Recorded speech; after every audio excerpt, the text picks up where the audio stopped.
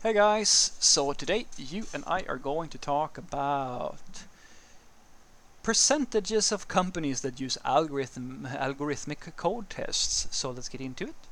So the question in question was, Frederick, in your experience, what percentage of companies use algorithm code test as their interview question, other than the FANG companies?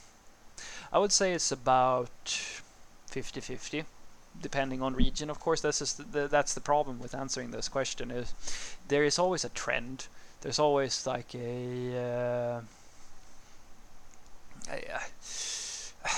guys, depending on what IT companies you're dealing with, some of them are going to use the code test and some of them are going to use something besides the code test.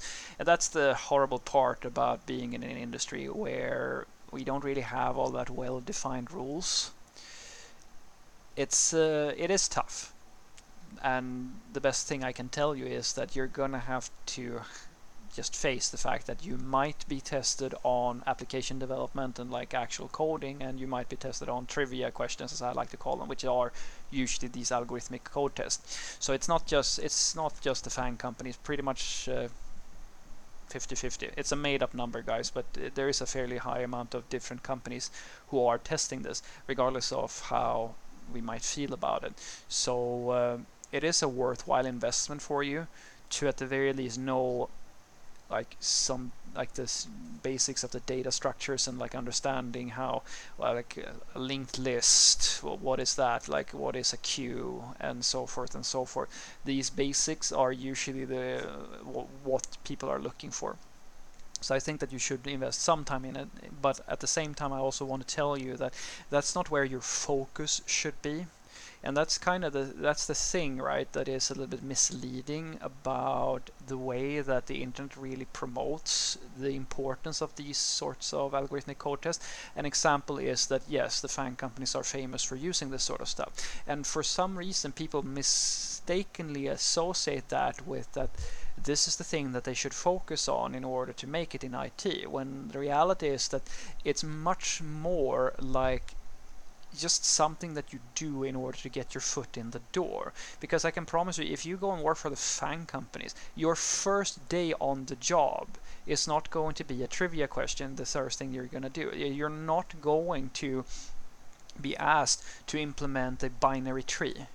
Your first job is going to be most likely something very similar to what every single company under the sun is doing. It's never been anything different. In every single company I've ever worked in, the same thing is always true.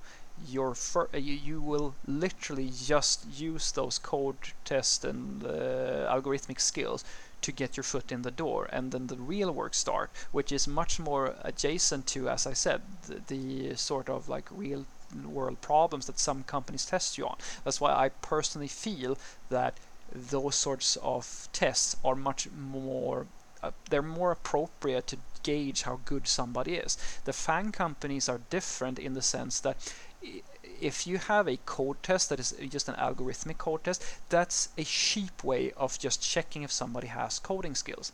And a company such as, I don't know, Facebook or Google or Amazon or so forth, they are in most likely desperate need of a very efficient screening process. If you think about it, if you have a small little consultancy with just a handful of applicants, what purpose does the code test fill? They're not going to do anything of the stuff that you're testing them for on their first day.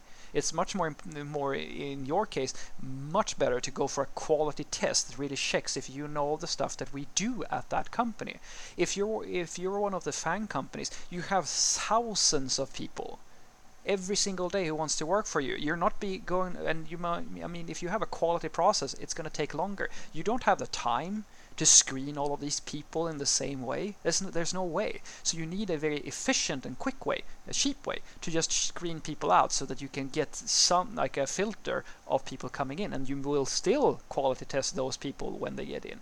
And that's exactly what is good about these sorts of algorithmic tests. But some companies, as I said, they are using code tests for that purpose, and it makes sense because it's a big company. And some companies just use it because it's, as I said, it's cheap.